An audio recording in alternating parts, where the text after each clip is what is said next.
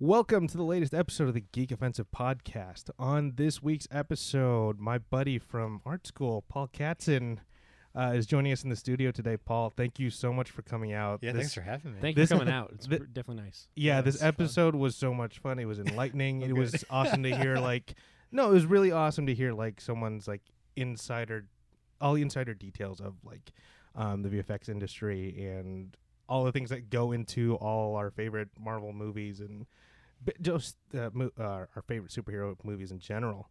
But Paul, do you have any projects or anything you want to plug before we get into the episode? No, not really. I mean, just watch all Marvel. yeah, keep everybody employed so we can all eat. No, I don't know. I mean, no. Watch all Marvel. Watch everything Marvel. I mean, support all the geek stuff. I mean, it just helps. Keeps all the artists keep us alive. Exactly. Keep those artists breathing. Geek culture, and keep them fed. Keep them producing. I guess I'll plug. Since I'm a code guy, I'll plug things like GitHub and Code Academy and for all you budding, all those people who want to learn how to code and get into software, and even schools like Noman and it was an Animation Mentor and stuff, places like that, and just I'll plug just your own curiosity, man. Just get on the internet and fucking surf. That's probably the most shit, noble plug we've had on this show. I wish I had something cool like buy my pizzas. Or no, that was awesome. He's an amateur pizza maker. Yeah, I wish. I'm a professional pizza eater. But only when I'm in New York. Then. Okay. Because I'm also an asshole. So watch all the Marvel. Yeah, watch all. Ken, where can they find you? They can find me across the internets at Kenrolo. That's KenRolow. And check out online. Look for Free Comic Book Day in your neighborhood. I hear Comics, Tunes, and Toys is a fine place to get We comics. do a pretty good spread. We've got 10 artists who are going to be there, ranging from independent artists, guys who are for Marvel, DC, anybody, full spectrum. Awesome. And you can find me at Justin Malari on Instagram and on Twitter at Justin_Malari. Also, we have 2 other podcasts on the Geek Say What Network. Don't forget to listen to Ready, Set, Geek, hosted by Alex Gollett, and to Geek KO, hosted by Justin Madriaga. And shout out to Wayland Productions for letting us use the space, and to our Geek Apparel sponsor, Jordan Dene. Well, enough of the business. This was a really fun episode, and honestly, this has been one of the better discussions we've had on the show. Okay. You were nervous for nothing, buddy. Don't worry about it. I was just nervous, I'm going to say some dumb shit, gets going tomorrow. Here's your walking papers because you fucking said too much. Yeah, let us know if we spoil anything. No, I think we're totally do. No, we totally tell you all the inside. Chris Pratt dies. No, everyone dies. It's like Hamlet, except for that one character you hate. He lives. And they introduced a purple dragon. They do. The purple dragon that farts rainbows. There you go. Look for it in your next Marvel film. And cue the music.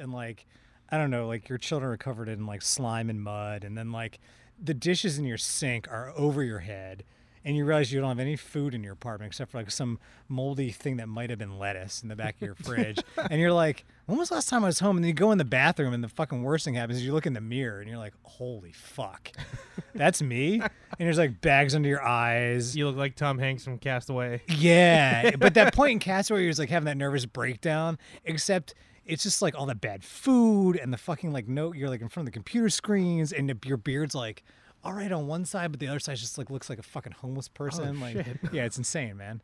But then you can tell when a production ends because everyone's had some sleep, and then they're all groomed and they've had a haircut and they've seen their families, and they're all life is fine. Yeah. I don't have blood pouring out of my anus right now. That's great. You're great. Oh, this is so much fun. Hey, so this is movies. visual effects production here. Yeah, It's this is like what happens. That's true of like Blizzard too. Like my friends at Blizzard. Yeah, I've like heard when that. they go into production, it's the same thing. We're like, oh well, let's just do 35-hour days. Like I don't know how that's possible, but we did it. But So somehow like, they found the space-time Jesus. continuum. We entered it, made this game, and came out, and somehow we're 100 years older. Yeah. But, yeah. Oh my God. And you're like, how did my child get out of college already? Yeah. I was a baby when I started this project.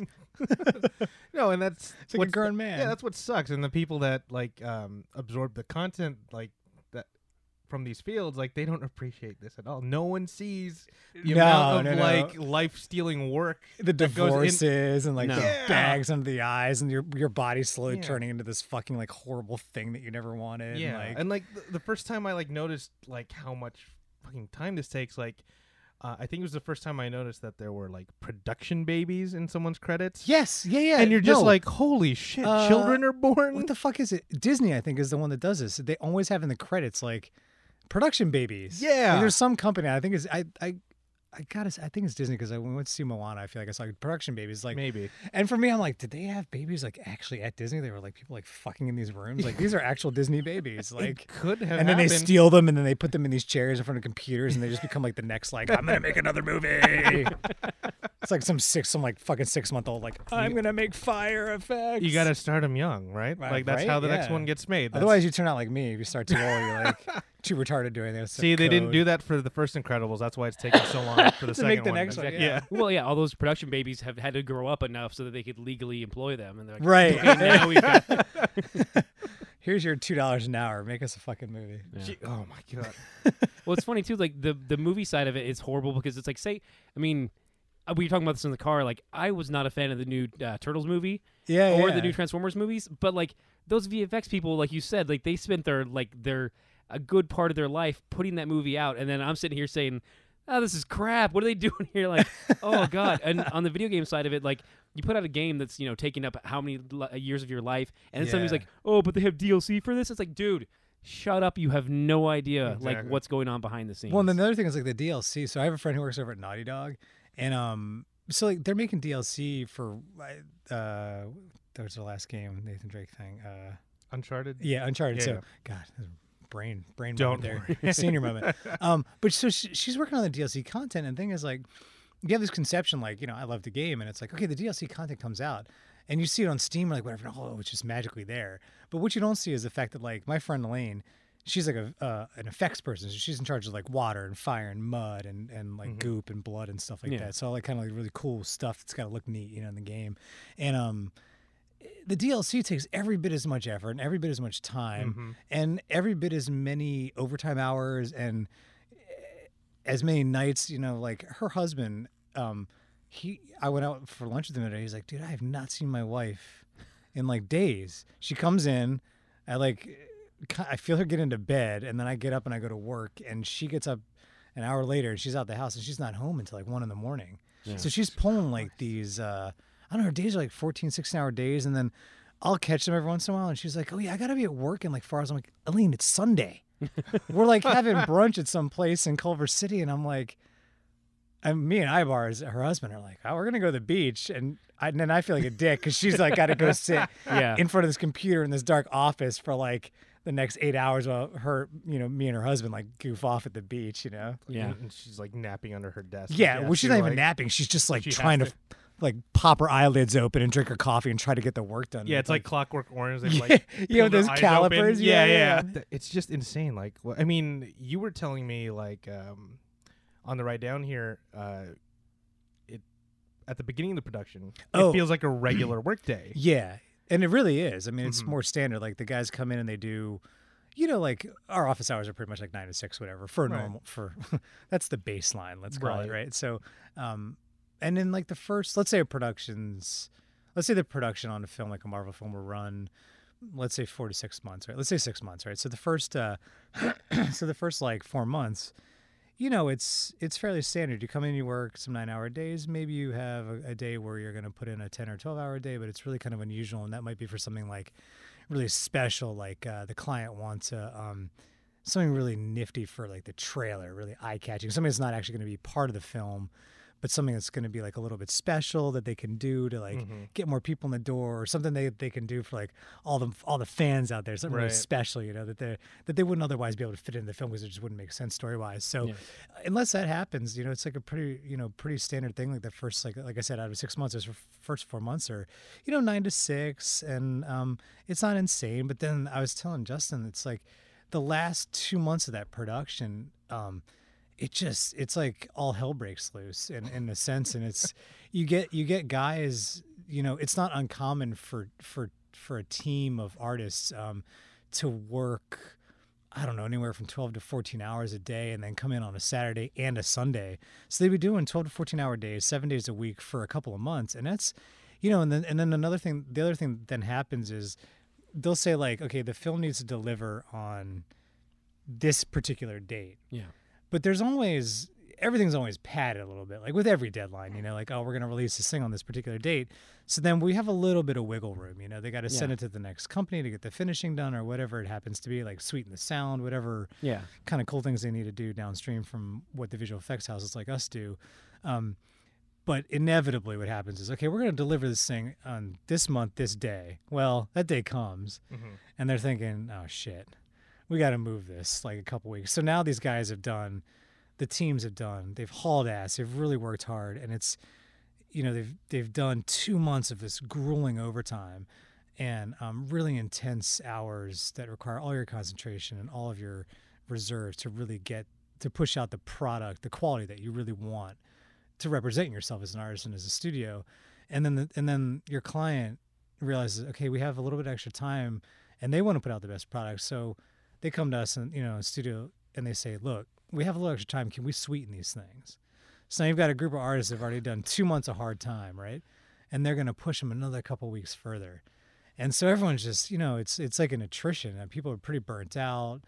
And it's just, you're tapping into your last reserves. And honestly, like I was telling Justin, my position is, I don't work directly on the shots that go into the movies. My role is more of a support role from a software standpoint. So I make things that assist the artists get their job done. Actually, from what you were telling me, it sounds like you're basically like the software like quartermaster of you're making sure everyone's got the right equipment, and like, you know, they have their equivalent of a, you know, a pistol or something. Yeah, the code all their tools they need to get the job done. Exactly. So, but consequently, like, it means I can go home at 6 if I've given them their tools and everything's ready. Right. So I kind of lost my place. So the guys, they do this. It's like a heroic amount of work. But like every inch of the animation that you end up seeing on screen, that 90% of the time, for people that don't have any idea of what goes into it, if we've done our job right, it's supposed to be seamless, because otherwise it pulls the person in the cinema out of the experience, and then they're saying like, oh shit, like what's going on here? Like, I mean, a perfect example is Grand Moff Tarkin in Rogue One, where it's like the people who like watch these movies, they play video games, they see that uncanny valley that would happen with Grand Moff Tarkin. Yeah. But for the general audience, they're just like, wow, like they got him back. That's cool. They're able to bring him back, and like, no, they didn't bring him back. He's no longer with us. Like, some people didn't. We unfroze him. Yeah, like some people are completely unaware that, oh wait, like this guy's no longer alive. Some people are just like, oh, that's really cool. Like they don't even process that. But the people who are, you know, seen it, you know, that many times, they're like, oh wait, okay, a little off there, but okay, and it's still an amazing feat. It's just funny where people are like, oh, I saw Clue in Tron Legacy and he looked plasticky. But as we go on, like things keep ramping up and getting better and better. Yeah, I think this is the best version of that kind of effect that I've seen. Because there were shots that were pretty seamless, but I mean, it had its. Yeah. Obviously, we've seen more of that art style, but like, for the most part, like this was the best version. Yeah. And even Leia at the end. Spoiler alert: who hasn't seen Rogue One? Philistines. If they haven't, fuck them. Yeah, I mean, it's just like this is the closest we've come, and it's gonna get even better. I'm hoping this isn't the part like Allie worked on at. She wouldn't have done any of this, right? We're trying to get her for the show. Is she doing animation? She's animation, so she might have, though, because the thing it was all fantastic. Just in case. We'll talk about this. No, but a quick question. You said, I mean, Lucasfilm is huge. So if she's in animation, we're talking traditional 2D, which is the new Force. Oh, she's credited in the movie. Oh, okay. Oh, Yeah. so our friend Allie, she would have done the 3D side of things. Okay. Yeah. So she would have been. She could. I mean, was she more like live models, or is she like the ships? Like, what's? I mean, there's. we don't. Yeah, know. so- We Yeah. haven't talked to her yet, so I that's mean, why her- I'm covering my bases. Well, like knowing her, I mean, I hope for her that she was working on the character side of things Yes. because she's a really talented actress and Yeah. animator, which is what it, it's, Yeah. it's Well, synonymous. you Yeah, know? that's actually how I know you. Yeah. We actually went to Academy of Art together, yeah. and I mean, you're the one that actually finished, and you're in the industry. I am. didn't, and I Through went. the skin on my ass, Yeah, though, man. It was a I close went- thing. You I know? went a different route, and I'm podcasting now. It's so- a gamble though, and dude, I gotta tell you though, like we were talking about the heroic hours people put in, yeah. and sometimes I leave the office feeling super guilty sometimes when I know the guys on my team are gonna be there for another 5 hours, and it's 6:00, and I'm biking home, and I'm like, I'm gonna go do whatever the fuck I want, and these guys are just gonna be glued to their seat in front of their screen for the next 5 hours trying to finish this shit, and they're gonna come back again and do it tomorrow. Do they have dorms there at this? No, Oh my god. Yeah, that's crazy. it's nuts. Yeah, and like, yeah, I just don't know how. I've worked, I've worked a 16-hour day, but having to do It's that, tough. having to do that in front of a computer multiple days in a Yeah. row. I don't know how those people could do The it. worst I've ever done, not at the studio I'm at now, but I had a position at a different visual effects studio, and that was me. I'm sorry. at a different visual Oh, effects still going? studio, Okay. and I was essentially kind of running a very small show by myself, and it entailed a lot of hours, and I think the worst I ever did was a 22-hour day, Jesus, and that was like the Christ. most grueling thing I've ever done. And What time did you have to come back? well, so basically, part of it was because I was like waiting for some things to finish Mm-hmm. rendering. Anyway, I know like technical bullshit, whatever. But so I was doing other things during that time, making use of the time. But I basically worked, and then I went home and I kind of called in late. I left the office. I had my phone. I was texting my coordinator. I was like, I'm going to be late tomorrow, and I'm leaving the office. I was still like with one foot in the door. Like, I'm going to be in late tomorrow, and I wasn't even at home yet. I'm going to be a couple hours late. And so I went home, and I just didn't even take off my clothes and my shoes, anything. I just passed out on my bed, and I woke up, and I set my alarm. I think I slept like 3 hours. And I came back because that next day I had a delivery for the client. Oh wow. So the thing was, like, I couldn't just fuck off and just not come in, because Yeah. otherwise I would have been like, the hell with this. I'm going to just take Yeah. the day off and sleep and recover. Yeah. I had to do it. And then because the client side of stuff entailed me actually like communicating with them and like, being on point and not swearing and being like professional and being someone that I'm not usually that person for them, because, clients they're important. So. and that's adding so much more because you have to play a part almost. Yeah. because you're like the front man for your company. At Yeah. that point. Yeah. You're there. Yeah. When you have a client facing job, so the visual effects studios, there's there's a distinction between all the different roles. There's all the different departments, and then within each department, there are different roles as well. But there are client facing roles, and then there are not client facing roles. And so the majority of the people you see in film credits for a particular visual effects studio are non-client facing. So they're your artists. Those are your people in the trenches making the explosions and the fire and tweaking all the animation and getting all of the motion capture cues to look right, so that way the digital double, like the faces you were talking about, look really good and really Yeah. believable, especially when they're all close up and Yeah. huge on the screen when you see them at that size. But then the client facing positions are the people that, like for us, our studio, we deal a lot with Marvel, and we do some work for like clients like Target and Farmers Insurance. And so they have, we have to translate to their, those clients come to us and say, we want this particular product that you guys can provide. And so Yeah. we have a team of people that, has to interface with the client, because I'm sure Jessica can probably attest this, but a lot of artists aren't really so socially adept at navigating the world of client relations, and Yeah. especially if you're That was the most delicate way to put that. yeah, they're fucking socially goddamn inept. No. But yeah, because the clients, it's we were talking about, it's these films, like they make a lot of money. Yeah. So you see like something like an opening day. I forget what it did, but even Ant-Man, which is a smaller movie than something like Captain America: Civil War, it's still open with a fairly big box office numbers. So that's a big deal. And so there's a lot of money riding on these movies. So when you talk to the clients, and even if Marvel, and they understand because they're in kind of the art business, so they understand pretty much what we're doing. But when you have a client like, say, Farmers Insurance or something, they're a good client. They're worth a lot of money to our company and to anybody who's going to work with them because they're very stable. They're and from what I've heard for us, they're very good clients. But so you don't want to lose them. So it's very important, and there's a lot of money riding on it. But they don't necessarily know all the ins and outs of what visual effects is and what it takes to produce a shot. Like something simple, like they want to, I don't know, like a big dung beetle pushing something into a house and destroying it, like something like that. Like there's quite a bit of work, like I've been alluding to, that goes into all of these little things, and sometimes like the littlest things, like the smallest details, really take a lot more work than some of the kind of bigger set pieces, because there are things that you guys were talking about how the technology is getting so good now, and also there's so many of these movies being produced every year and so many commercials, and visual effects is so pervasive in at least American media and culture and society. I would even be willing to bet, around the world, that it's so much, there's CG like in everything. Yeah, even stuff that doesn't even have like a regular sitcom, like the entire background will be CG. Yeah, you won't even notice. Sit a bunch of guys in front of a green screen, and it looks totally normal. There's people walking by, and the windows in the background, and manhole covers, and there's steam coming out of stuff, and maybe there's like a flower on the table that wasn't there before. Exactly.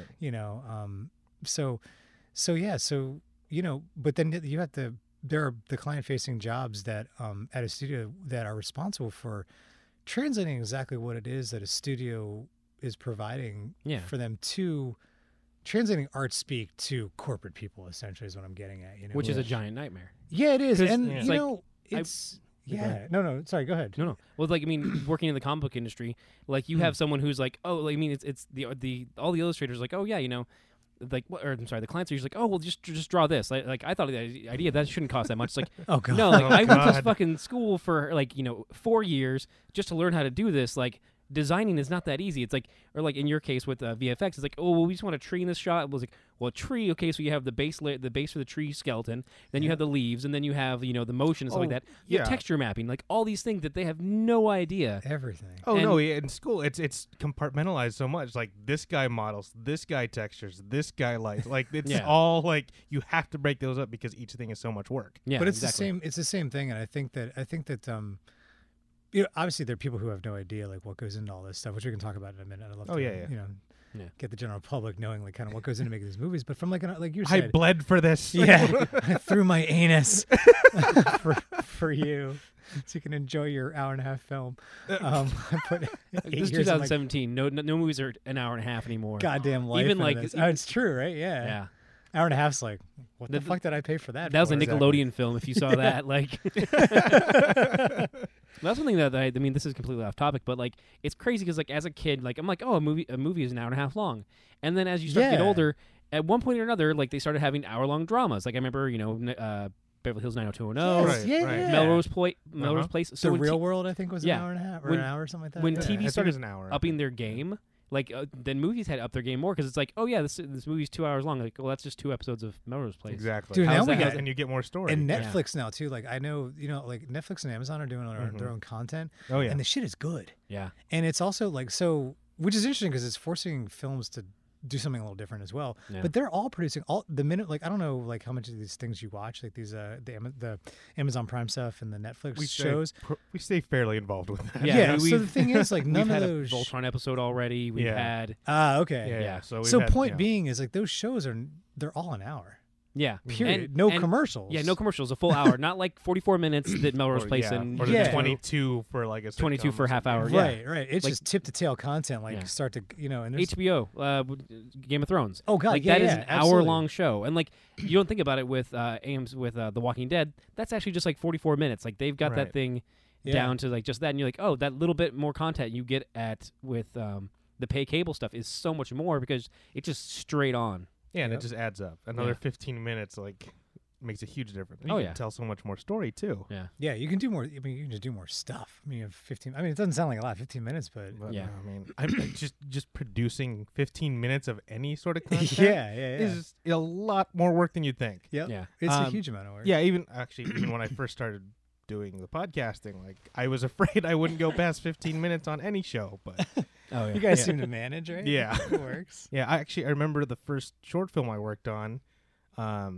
It was basically a month's worth of like footage, but like it was literally like 10 minutes. Oh, I know. After I that, you're know. just like, You're like, I what mean, the it looks great, but fuck? like that was it. Yeah. Well, I mean, you think about old school 2D like hand-drawn animation. Oh yeah, Like, they I just remember have that class, people right, Paul? working Oh. like 5 years. Look, we made a 10-minute short. Like, like how? But it's because all those frames are beautifully hand-drawn and just like Yeah. so like What? You get perfectly done. Nothing for What was free. the final Yeah. for the first semester? Like 2D. Oh, it was like 30 2D. seconds yeah, or something, 30 right? seconds. And That we were was- like, we were struggling. we were killing ourselves for Yeah. that. So I mean, granted, like I can't really draw that well. yeah, but neither could I. it's But like, whatever. yeah. So Paul and I actually had to take. Well, that's how we met through the animation department. Yeah, I was an animator. Yeah. My original goal was to be an animator. 'cause Yeah, I like and all that then artsy shit. So the first class they have you take for animation is like traditional. They call it traditional, not 2D 2D. essentially, yeah. Even if you're going to go into the 3D. Exactly. world. It's like just to understand the basic like principles of it. And yeah, that 30 seconds, that was a struggle. It is. I mean, and There's you so much can't- work.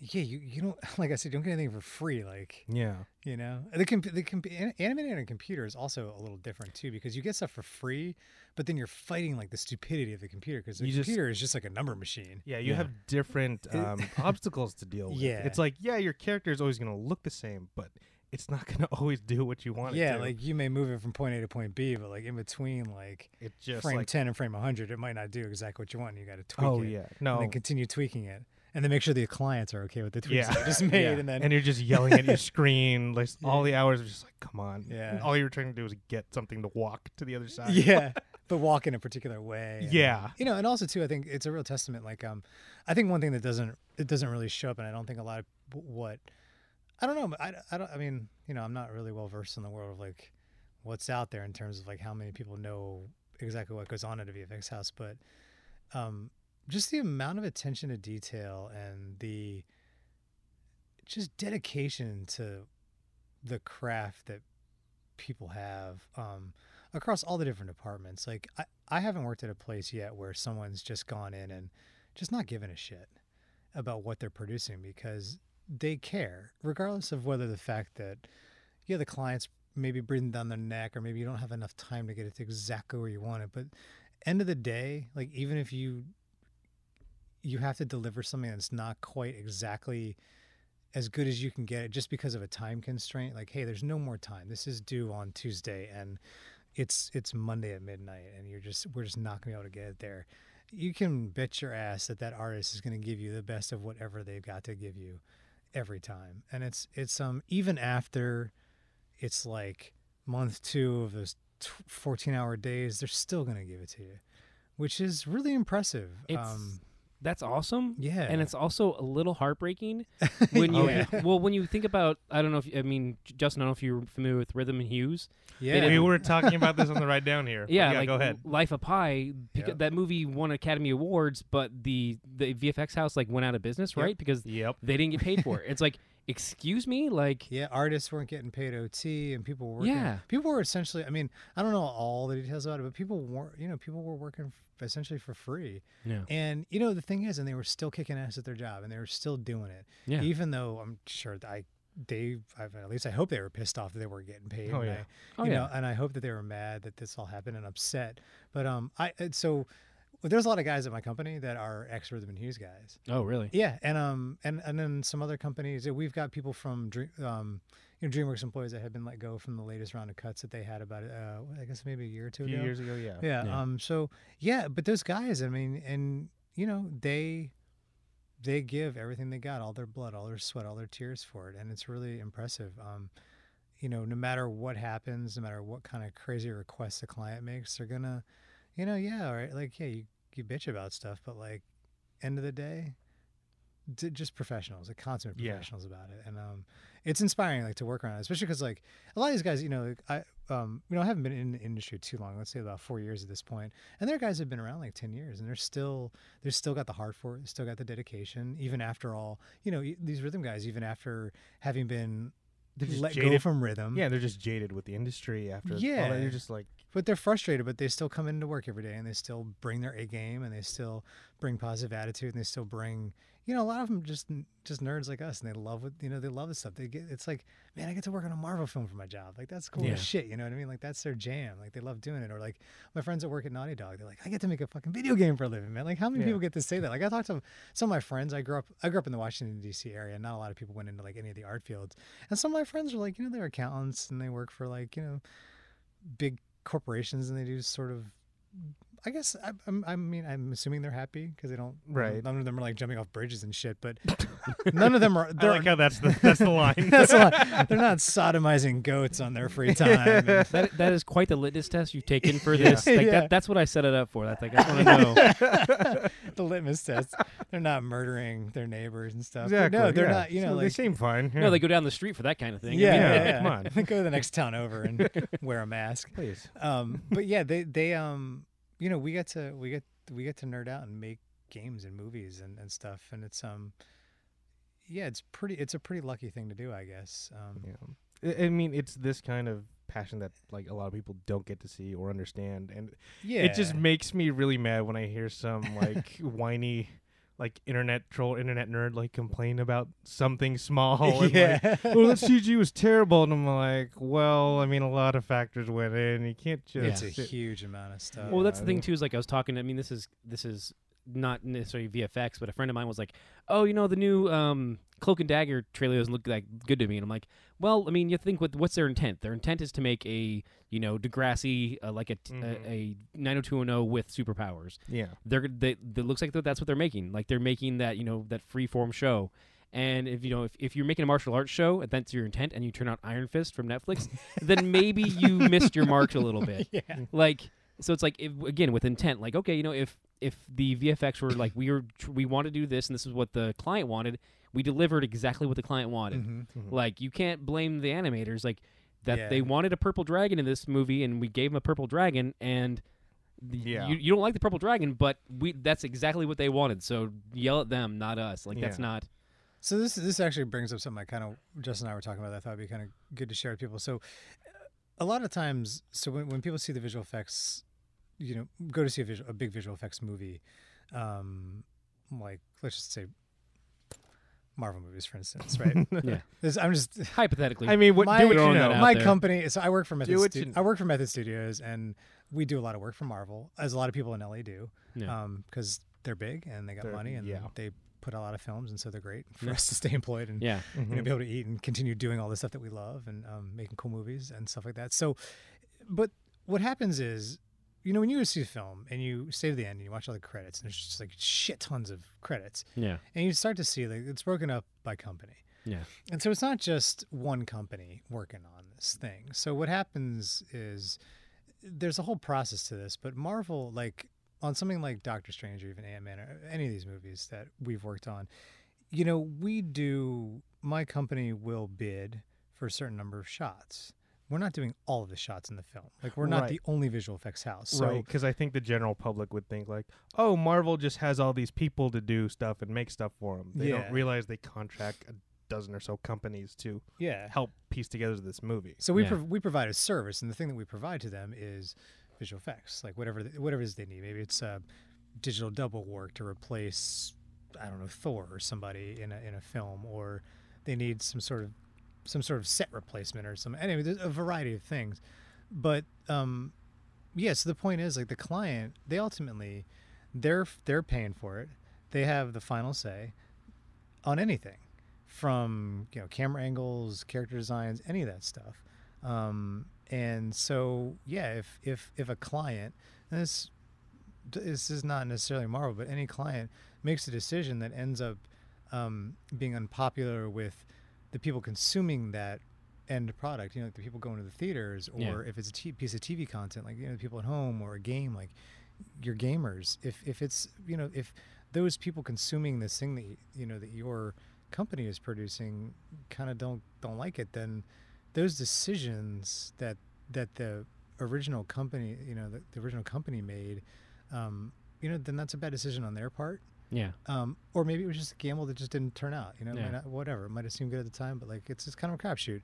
But we get contracted to perform a service. Yeah. And we perform that service regardless of what it is. Like if we want a purple dragon and we're like, we're going to try and talk you out of this because I think the purple dragon thing is going to be a really bad fucking idea. But if you want a purple dragon and that's what you're going to pay for, then that's what we're going to give you. Yeah. You know what I mean? But even if we tell you like, a realistic dragon will look way better. Like, yeah, Game of Thrones looks stupid as fucking shit with like a rainbow colored dragon in it. Like, but if that's says you. If that's says me. I'm just not big into purple. I read the novels, okay? They have purple dragons. Purple goddamn dragons. They should just be in Lucky Charms, okay? Just Lucky Charms. But yeah, so if the parent company that that is the client for Game of Thrones, like I think it's Pixamundo is the visual effects company in LA that does a lot of the work for Game of Thrones. I believe it might be more than one at this point, but I think Pixamundo was working on it. Anyway, it doesn't really matter, but Pixamundo is going to provide whatever they want. Yeah. They're like, yeah, these realistic dragons look fucking baller. But if what you want is like My Little Pony, then what the fuck? I mean, I got to give you My Little Pony, like regardless of how I feel about it, Yeah. So it's like, you want to talk in pig in your movie? Is that a really fucking good idea? But Yeah. all right, whatever. And then from there, then you have to like kind of the studios kind of have to like coordinate with each other to make sure everything kind of fits together. Yeah. So this is there's thing. another headache that they have to worry about. Yeah. So the production, the whole producing movies like this giant dysfunctional beast. Like I don't really even know how these things get made. It's a miracle. It's a miracle they ever get to screen. Yeah. It's just so many things to juggle. So an even bigger miracle when it's good. So yeah. So so what we were talking about before is like our company provides a visual effects service to Marvel, right? There are other companies that do this as well. So other places like local places like Luma Studios, like ILM, of course, Weta, and even Blur.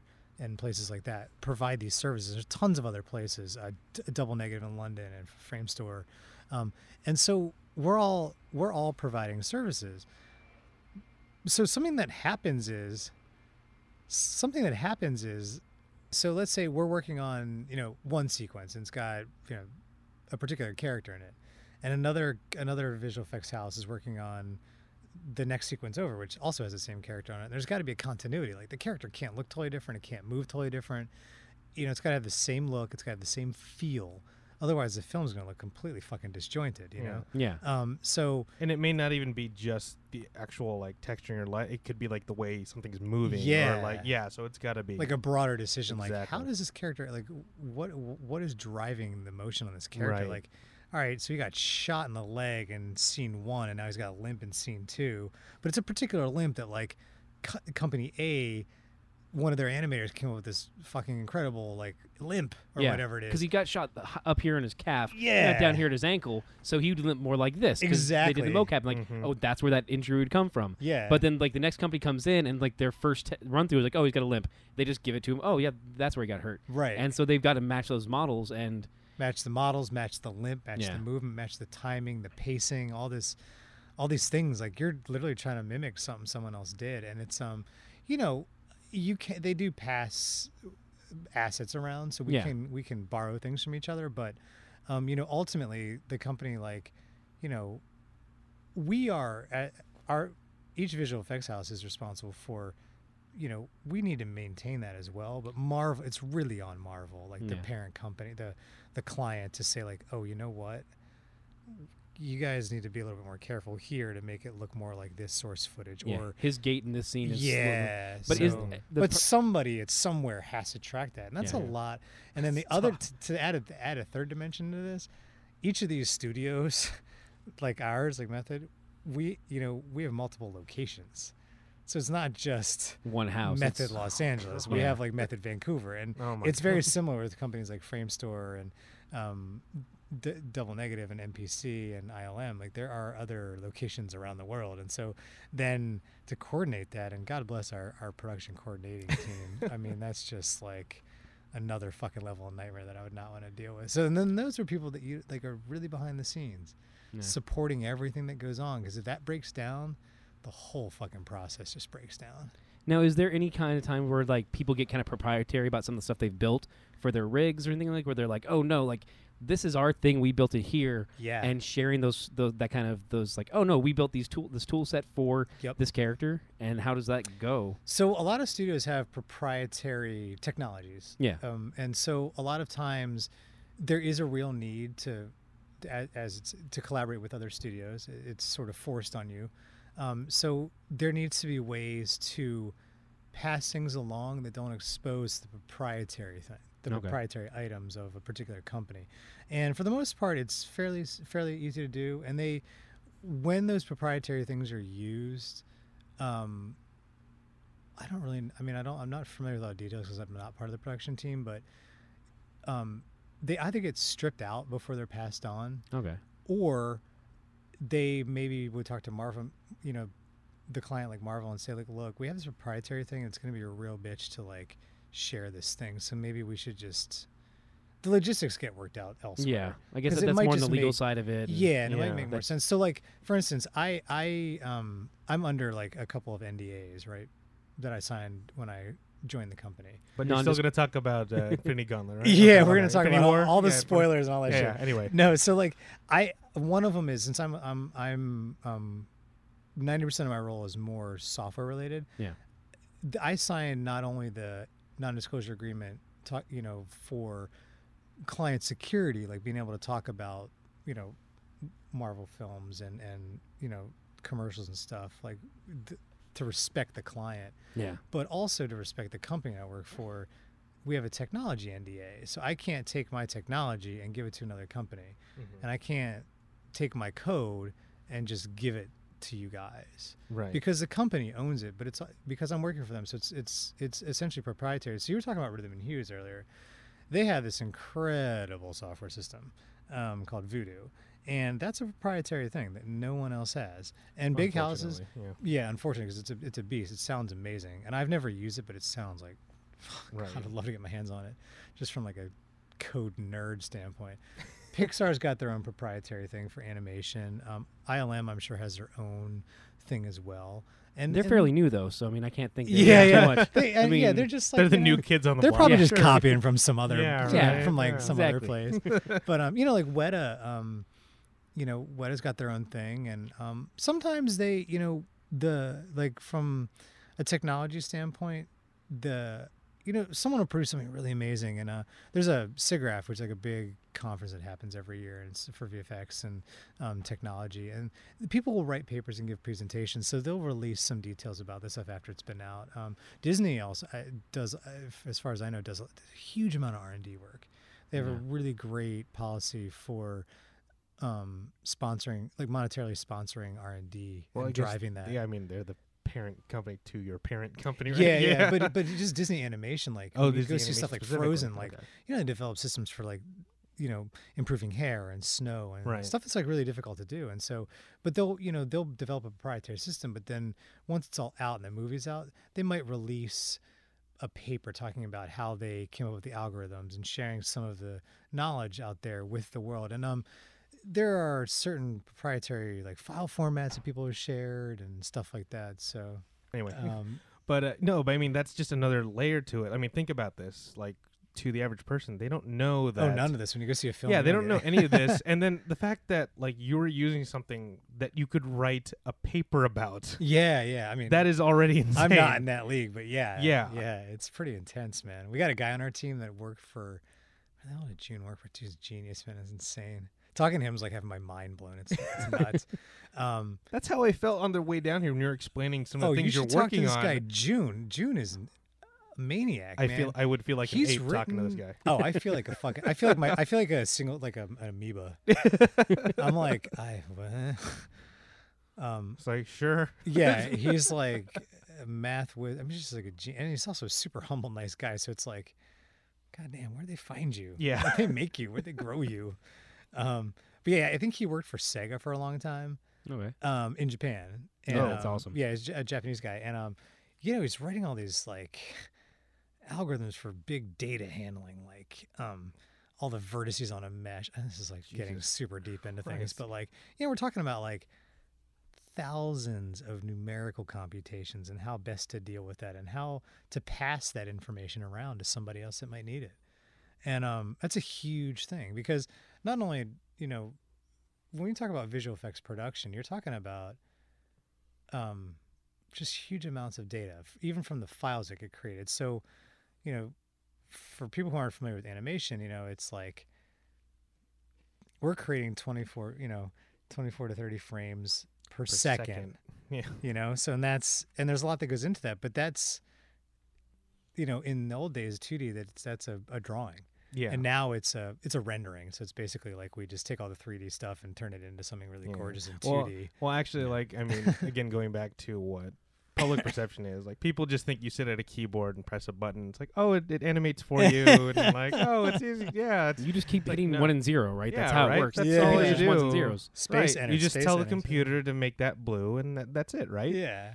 No. No, not at all. I man. remember, like, we were talking about the class we had where just drawing a 30-second thing was a nightmare. But Yeah, so you end up with a minute animations. What is that? I can't even do the math off the top of my head. It's like 24 times 60. Yeah, so that's a lot. That's of a lot. drawings. Yeah. And you fuck one up and you got to redraw it. And Yeah. So even that, just 1 minute. Mhm. And we're Oh. talking about films that are now 2+ hours long. Yeah. And obviously not every Yeah. single minute is animated or done in CG, Yeah. However, I would be willing to bet my nutsack that 80% of this shit has been touched by visual effects artists Yeah. in a modern Oh yeah, in film some or way, TV. just to at least at some point to see like, okay, this needs to be cleaned up like this here. color graded or any of that stuff. I Yeah. mean, it's like someone's got to touch it. Yeah. Yeah. And then, like, just for even more, like, frame of reference, like, I remember the texture and lighting class I took, like, just, like, a still image where you had to design everything and, like, shade everything correctly. Like, rendering that was at least overnight from what I remember. Oh yeah. And it's not even really it's just kind of like, that's a it. static image. Yeah. And then it's just like, now you have to do that with something Again. moving and that lasts 2 hours. Yeah. And you have like a giant room full of computers just rendering out. churning away at it. Yeah. That's the render farm. That's the beauty. Mm-hmm. So since you've been in the industry for a good long while now, Yeah. are you able to like watch a movie and just enjoy it for what it is, or are you kind of like at one point you're like, oh wow, that ship right there is pretty amazing because they would have they had to do this, that, and the other thing. Like, can you just sit through a movie and just enjoy it, or do you still get taken out at times where you're like, wow, look at that? No, I can, and I think it helps that I You're don't. lucky. Yeah, I'm really lucky that way. But I don't know. I think also too it helps that I don't actually work on the shots that go into the film. Yeah. And another thing that I try not to do is when we're working on a film, like we did some work on Guardians of the Galaxy and it's coming out and I'm super stoked to see it. But I have the option to take a look at the work that we did on it already and see our part of the film. Yeah, and see how it's coming But together. I was looking at Star-Lord's death scene. And then I purposefully do not watch that stuff. So when I go, it's a surprise. Nice. Oh, okay. And I do I was telling Justin, I have an ability to kind of just check my head at the door. That's good. I mean, I can It's a go good ability to I have. can go analyze the film if I want. And if I see a film more than once, then I probably will. But the first time around, I just go and I try to enjoy it, Okay. Mhm. for what it is. And also, Yeah. too, it's fun. Like, I think what's more fun for me is that, like, after you've been in the industry a while and, you also, too, like, you have friends everywhere. Yeah. And you're like, oh, my friend at this studio worked on this bit. And maybe they'll tell you, like, which shots they worked on. Like, Mhm. since you're in the industry, they can tell you because you're maybe sharing a shot with that studio. Or, like, oh, hey, I know that my friend was working on this piece for, like, 4 months and it was, like, super difficult. And then you see it on the screen. You're like, God damn, you fucking knocked that out of the park. It's really great. And you go back to work. And you can tell him, you tell him, like, man, you fucking killed it. It was super worth it. Like, See, that makes Michael Bay movies that much more heartbreaking to me because there's some good-looking shots in those movies. there's some great stuff in those movies. But then you watch it as visually- a whole. Yeah, Yeah. visually we don't have a problem with the way he shoots stuff. Like he's engaging every time. yeah. Mhm. Like the Bayham that term has been made of, like he knows how to shoot stuff. Yeah. I don't appreciate him for storytelling. I don't appreciate him for kind of the concept and designs he goes with. But they're done well, even if I don't like them. Yeah. There's undeniably a high degree of polish in his films. Oh, It's yeah. unreal. Like everything is. That's the kind of thing that makes me mad. Like, 'cause it's just like, hey, we brought our A game, buddy. Come on. yeah. That would be. It's always. And that's a hard thing as an artist. Like like you give somebody any art that you do, Mhm. that's gonna get used and not like gallery art, like hung on a wall and just appreciate it for what it is. If your art is going to get used in some other fashion, and you're producing just a part of it, it can be frustrating, I think, at times for people to you see like, man, really, they went with that. Yeah. And or something like you spend all this time on these films, so it's an immense amount of time and an immense amount of man hours. And people, like I said, they bring their A game and they bring their dedication and their heart to it. And I can only imagine that how frustrating it would be. It is, for like a film to either flop or for some jackass director or producer to make some fucking jackass decision, and basically just shit on all the stuff you did, or just use it in a way that you really didn't want. And I mean, at the end of the day, as an artist, you are providing a service to your company, and so they can kind of do whatever the fuck they want with your stuff. When so you guys, kind of got to detach from it. But when you guys get the scene, like, how much of the movie do you guys know? You know what I mean? Like, do you get like a script, or like, do you get? That's a good question. I don't actually know. I know we get. So the way it works is like we would bid on like a serious set of shots. Yeah. And then if we get awarded those shots or sequences, then we start working on them. And it might be like one big, like a fight scene or something. Like in Ant-Man, there's this big set piece that happens at the airport. Right. And hopefully I'm not spoiling for anybody, but that's like a whole sequence that one company probably worked on. Mm-hmm. So that was their sequence. In Ant-Man? Oh, Yeah. Civil War. So I would say Civil War Was had it the Civil airport. War? Yeah. That had the airport scene with Ant-Man in it. Yeah. Okay, that's the one. Sorry. Okay. Yeah. Uh-oh, I'm losing my points here. No, yeah. you're So good. in Civil War, as you see it, you just see that the clip that was animated. You're Yeah. not even So like that's, it's like that's and that Ant-Man too. Yeah. and that was like Yeah. that was like the 45th clip you've done for that company. You're like, it's got Ant-Man in it. That's Yeah. fine. Just It keep all- going. Ant-Man. It all kind of, it's like but it also, what my point was that you might not, so it might be a full sequence like that, but you might work on like a piece of something where, like, I don't know, some guy's running by something, and then you might work on a sequence in a shot much later in the film. Yeah. And then also things happen out of order too. Like the shot that your company's working on first might be like the end of the film, but then you might work on another shot that's like 2 minutes in, Yeah. So it's all out of order, which is fine because it is what happens.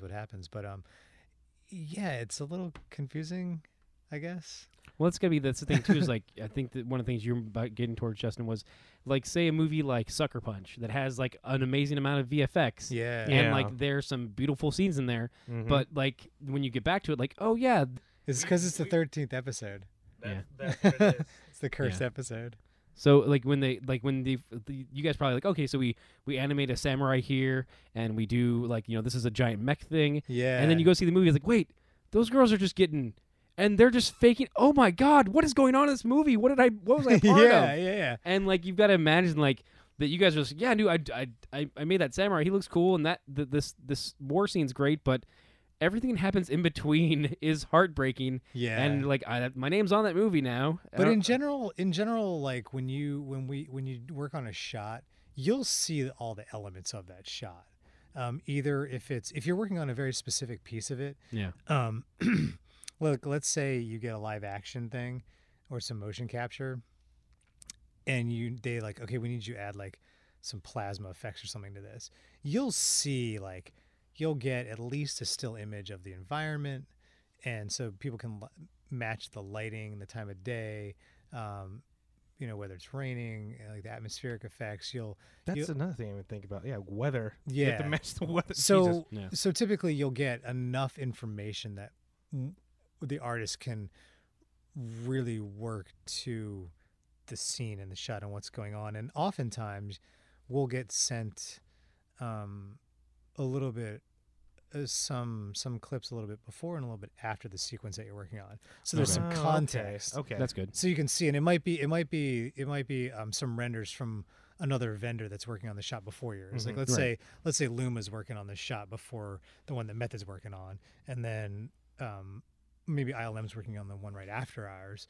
So we'll get a little bit of Luma's shot, maybe all of it. I don't know. Is it just animatics at that point? Yeah, or- it's something kind of rough, Okay. Depending on like how far along it is. Right, because everyone's how probably much working polish. at the same time. I'm Yeah. guessing, yeah. And also depends on like depending on what task you're working on within the production pipeline overall.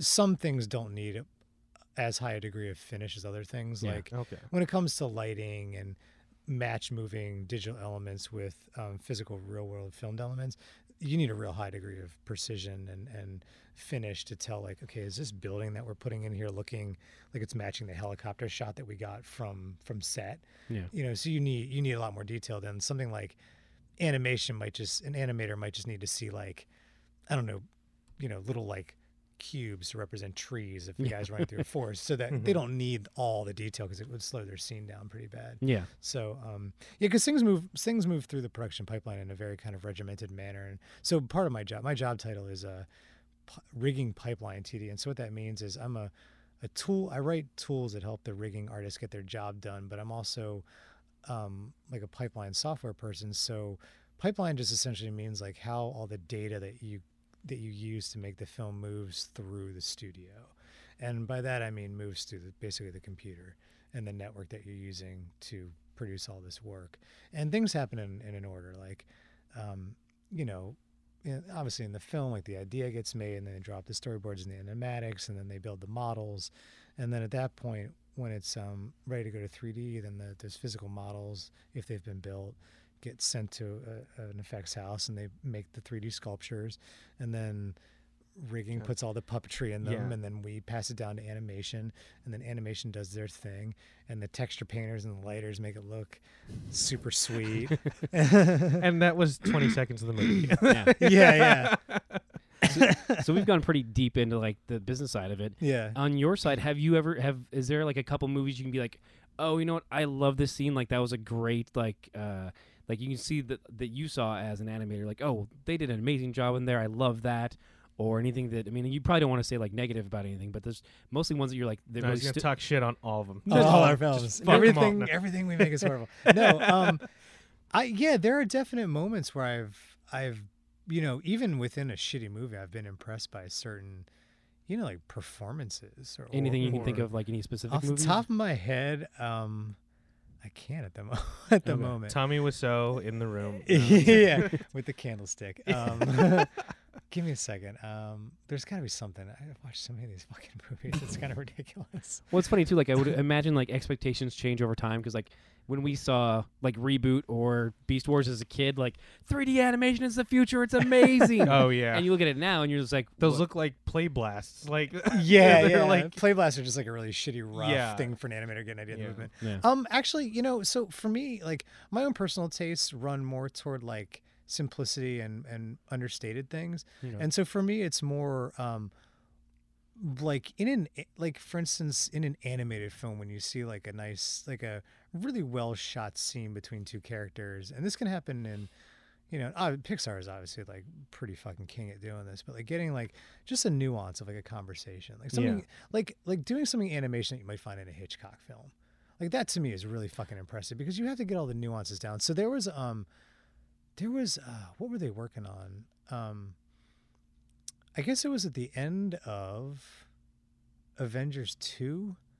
Age of Ultron? Yeah, it was Age of Ultron. They teased a little clip of Thanos, right? Yes. Oh, That's yeah. at the end of that one, he's like, well, if you want something done right, you've got to do it yourself. And they zoom in on his face, right? And Yeah. he's sitting in this throne. So I have a friend, Alon, right? And he worked at Luma, and I was working there at the time, and they had that shot.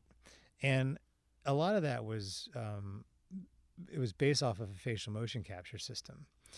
And this never made it into the film, and I'm like pretty fucking upset that it didn't make it into the final thing that everyone saw in theaters. So Alon was really unhappy with how the motion capture looked, and they massaged it and they made it look really good. No, yeah, it's great. But before you go for it, that's another thing. Like motion capture, everyone thinks like, oh, you got the animation done right there. God, no way. No, that's not how it works. Oh God, I mean, you get raw data. You get like 80% of the way there, but you have a lot of data to fight with. And anyway, and that's only for like the internal rigging and skeleton. That's not for the stuff you put on top of that. The text, like there's still so much more. Like you just have the movement down somewhat, because there's still a matter of like having, you know, things like won't, like if he has armor on, like it'll constrict his movement here, and like all that stuff that doesn't even, the armor itself has to shift and do all the things armor should do. And then the hair and the clothing. Anyway, back to what your friends shot, like so Thanos. So Alon was unhappy with how it turned out. And he was like the person who was like the lead on tweaking this face. So he worked a lot with this guy, Paul Miletovich, to get the facial capture technology really into a sweet spot and create a system for, Paul was helping to create a system that was make it easier for the animators to manage all that facial motion capture data. And then so Alon would animate on top of the motion capture data for the face, right? And this is not uncommon, right? Yeah. So, but there, obviously because it's digital and because the technology is where it is, there are certain limitations. And this is a pretty high end, very good quality capture that they got to start with. So the source data was pretty good. I saw the clip that Alon animated by hand. Wow. After the show was over, they had delivered the little teaser bit, right, to Marvel. And about a week later, I was walking by Alon's desk, and I saw the same clip. And I was like, that looks way, way, way different and way better. And he had gone to get some lunch. This thing is a short clip. Alon's never going to leave his computer on again, by the way. No, man, I was like, I stood and I watched this thing over. It was on repeat. He just had it like on a loop. Yeah. I watched it for a good 10 minutes. I mean, it was like the nuances in the face and like the inflections in like the cheeks and the eyebrows, like the flaring of the nostrils. And it just looks so fucking real. And it was just the way he's talking. And he had the source, excuse me, the original motion capture data of Josh Brolin just right beside it. So he had the video and he had his hand animated thing. And my God, it was stellar. I mean, it was really incredible. Yeah. And then he also, when he got back to his desk, I was like, can I see the thing that we ended up sending to Marvel next to this? And he put it up and it was like total dog shit compared to the thing that he did by hand. No, with no motion capture. That's insane. Was that now? But just because Alon he's just that talented and that dedicated to his craft, and he was paying that much attention. And Justin can attest, like animation, it's really hard to get.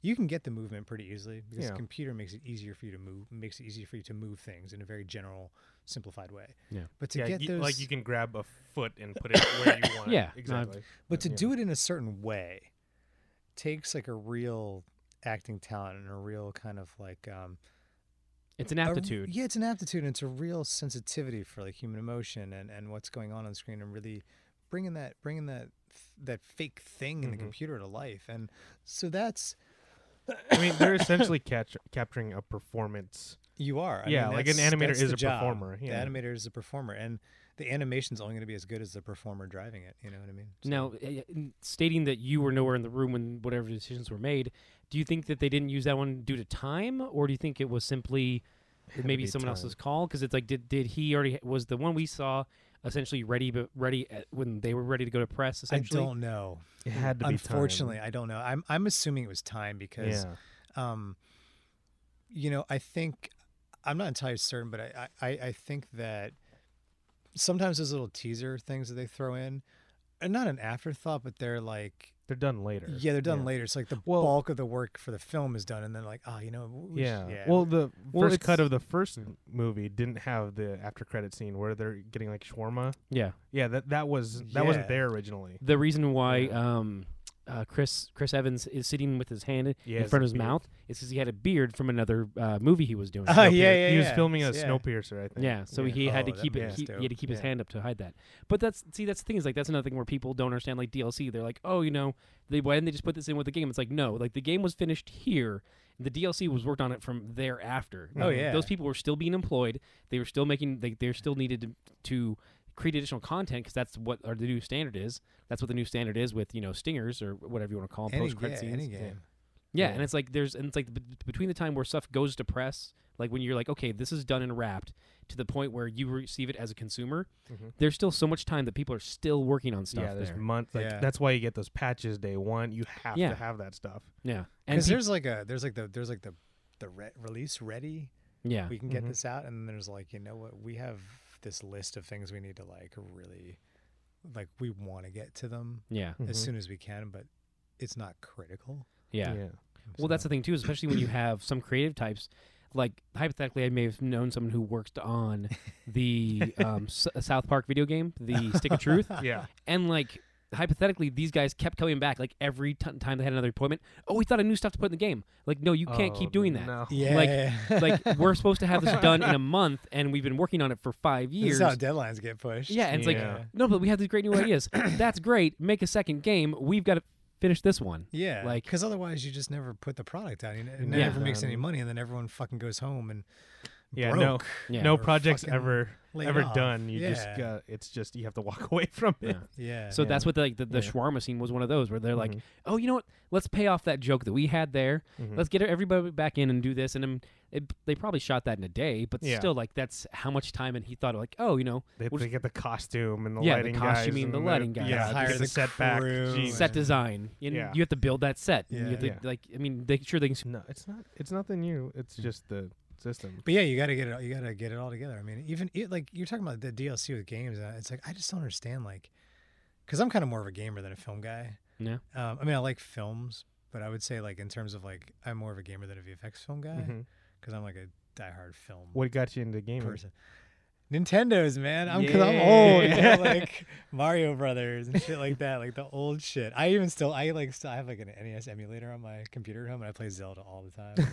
Yeah. Zelda was like my jam. You mean an NES Classic? Not NES an Classic. not an emulator, an right? emulator, yeah, NES Classic. No, I- those- Totally legal. No. No, ROMs are legal because they are backups for the games you already own. Oh, Yeah. okay. Yeah. Right, because Paul owns the entire. I fucking library. owned all of them. Yeah, Holy shit. exactly. Yeah, yeah. Those are ROMs are legal because they're backups. That's There you why. go. You know, in New York they have like a Nintendo museum. Oh, It's that's fucking so- awesome at Why Times don't Square. we have that? It's probably like I don't know, like half again as big as this room. It's really tiny. Oh, But it's still awesome. You go in there and you're like, damn, I feel old because I'm as old as all this shit in here.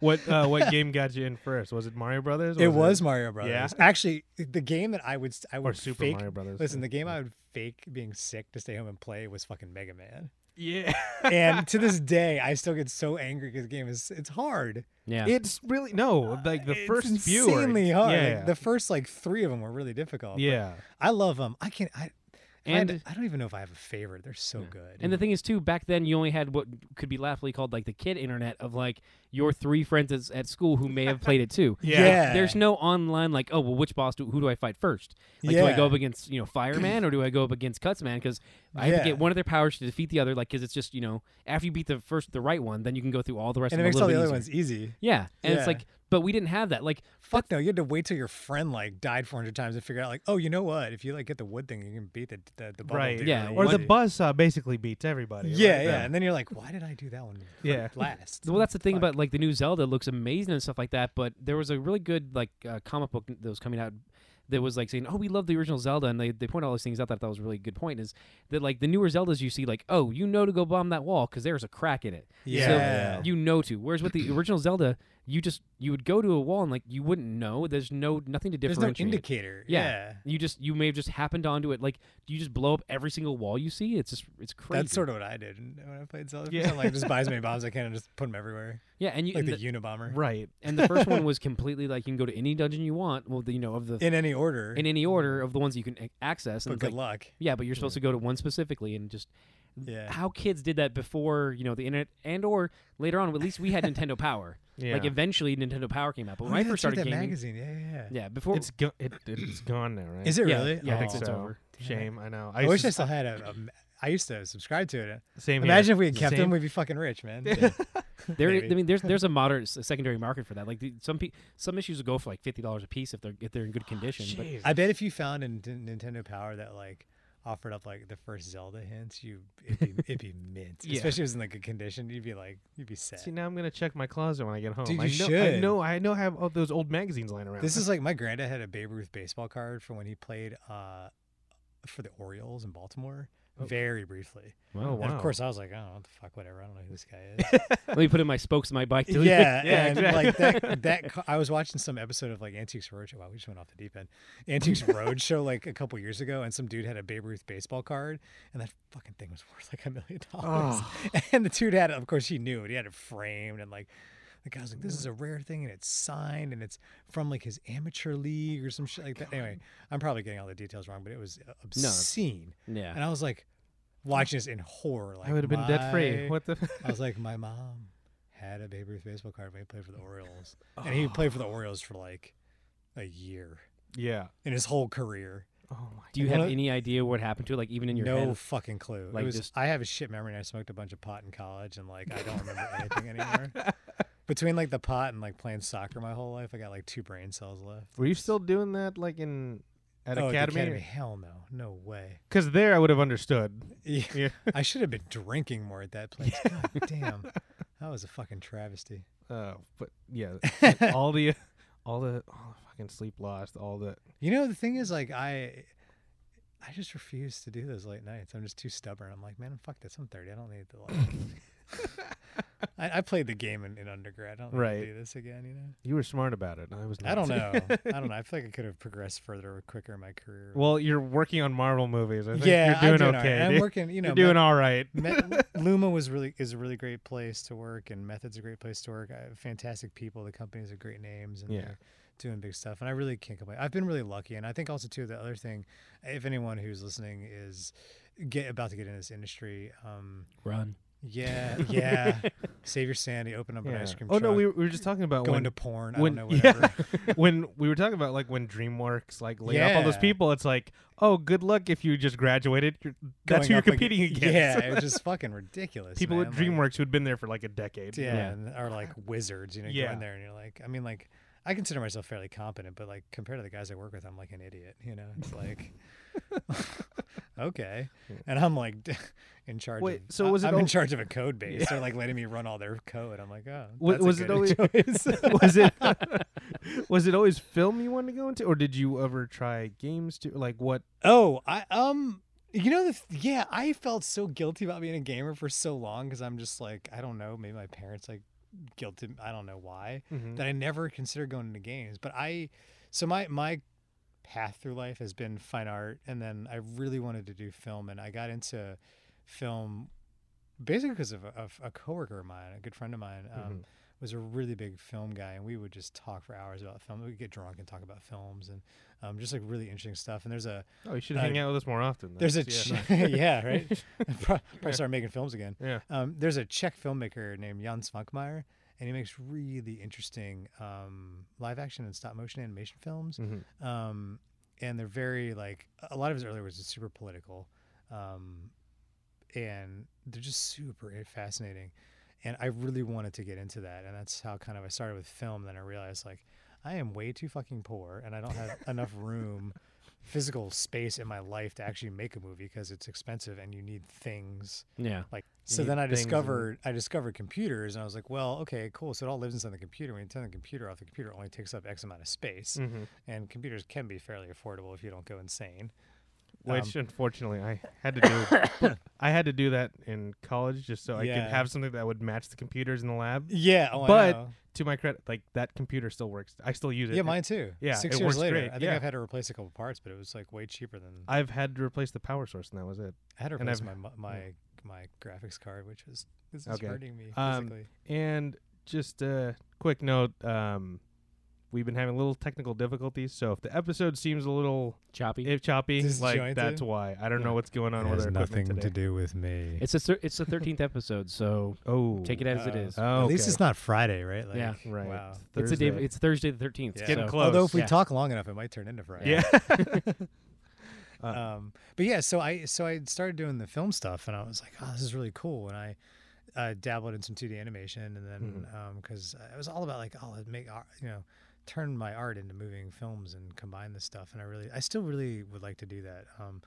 But it's just time and money and space and stuff. But then yeah, I- and all I- the coordinating that has yeah, to go and all into a that movie. yeah, all that movie. stuff. Yeah. And it's just like now that I know it goes into, I'm like, I don't know, do I really want to do that much work on my free time? Yeah. Because I could just go sit at the beach and read a book and get all Yeah, leathery you're like literally a right giant there. scrotum, like whatever. So then I discovered also too, like, oh shit, there goes my 20s, and now I'm in my 30s, and like, it'd be nice to not be freelancing the rest of my life. And Yeah. so I thought that, like, not knowing a whole lot about visual effects, which is to my detriment in some ways, I saw like there's an industry set up around this thing, and there's a whole film industry, not realizing that was migrating to Canada while we were in school, and so again, I'm like doubly lucky this way. Yeah. Like having gotten out of school and fallen on a piece of good luck, and then had some recommendation from some friends. It's been really, really a lot of luck. You are selling yourself a little short, because I remember in school, like you were on everyone's good side, and you were like one of the students that every teacher liked. Like Well, they loved you there. I'm Like, a kiss ass. What can I say? I'm kidding. I mean, he's other kids like you are coming in drunk and just like hungover. So I mean, it's all just a matter of Yeah, perspective. I'm right here, Ken. You don't gotta know. Yeah, I've heard the stories. Okay. it's easy to rise above you fucking slovenly drunkards. I know. All I had to do was show up with my clothes on, and I Yeah. was already like ahead of the curve. It's you like know? sweet. I Got think it this. also helped that I was like the same age as all the teachers. You know what I mean? So Oh. they're like, oh yeah, this guy's like my age, which is really confusing when you're like 30 something and you're 35 and you start in the industry and you're like, I have 1 year experience. Like, why are you older than everybody in here? You know, that's what was confusing with one of our, I think the rigging class we took together, because that was also, there's some undergrad students in it too. Yes. So that, Yeah, there was. So Oh my both of us God. were like older at that point. And We're I like, felt, dude, that shit made me feel so old. yeah. They're like, I don't know. I was up till 4 a.m. snorting crack out of my boyfriend's asshole. It's like, I'm like, I can't even stay up till 2 anymore. It's like, Like, how do you Jesus. do that? Do It's like, crack. oh, fine. Yeah. Yeah, doing crack. That's Oh, the well, answer. I that- guess there we maybe go. that's it. Maybe I need That more was- crack in my life. I Got it. guess. Oh, okay. Yeah.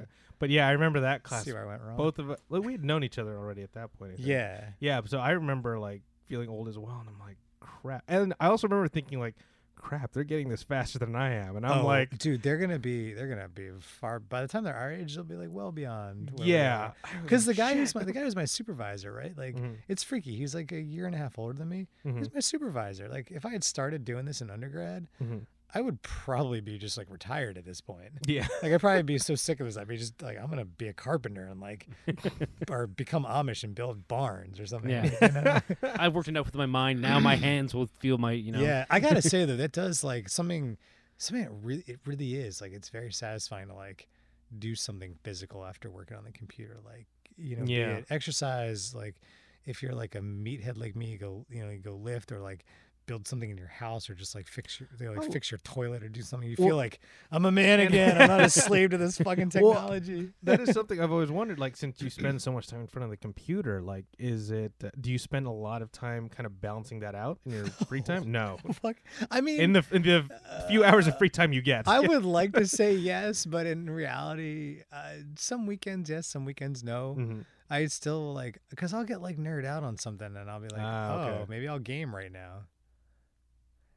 And then, or I'll like do some dumb shit like, I'm going to start coding this project for myself like I did a couple weeks ago. And then Sunday happens. I'm like, oh shit, that's I gotta gotta get be- groceries. And I've just spent the entire weekend coding, and then I'm going to go back to coding on Monday. I'm like, there must be something wrong with me. That's like ultimate nerd cred. Like, you have I a weekend. guess. I don't No, know. but that's a badge of honor. Be proud of that, Paul. It's like, I got a free weekend. I'm gonna code. Yeah, I just don't know if it's healthy. You know what I mean? Like, I Right. do that that's my job. I come in and I sit and I'm like, I'm gonna type, I'm gonna fix everything, and then I go home and I'm like, oh, why am I still typing? Oh God. I'm not I even can't I'm not even like writing emails or like a cool blog or anything. Like, I'm just like, x equals 4, x times 2 equals 8. For everything in x, do this thing. But Like, that started in school too, because you were I remember people learning Python at the time was like a Yeah. big deal. And I remember you jumped on that like pretty quickly. I did, because the thing is, I saw that like, also too, it helped that the rigging classes weren't all that great, and the coding teachers were really good. That Okay. I had 2 really good coding teachers, Mhm.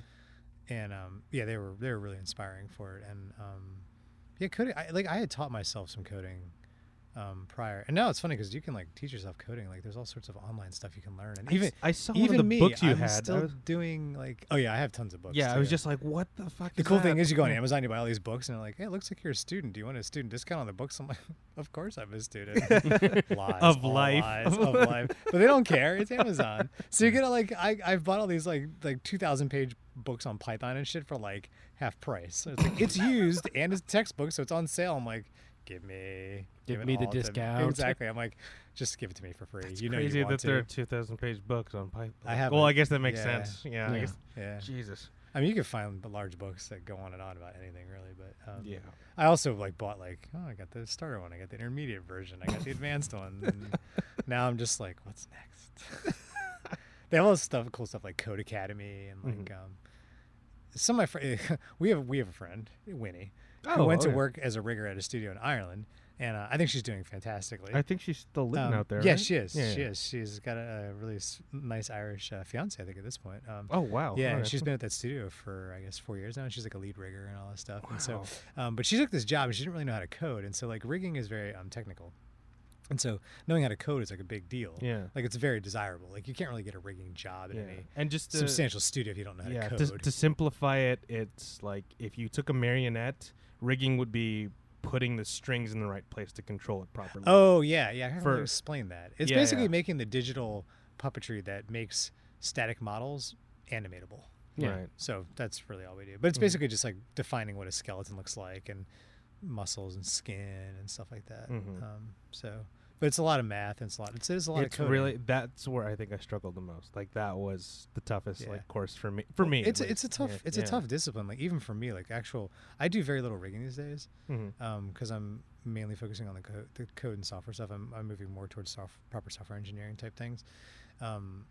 So yeah, but it's a lot of like matrix math and vector math, and Oh my god. dude, I haven't done math since high school, and I'm about to be 40, so it's been a while.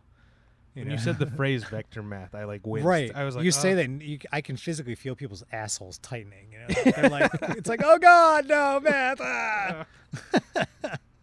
But, sorry.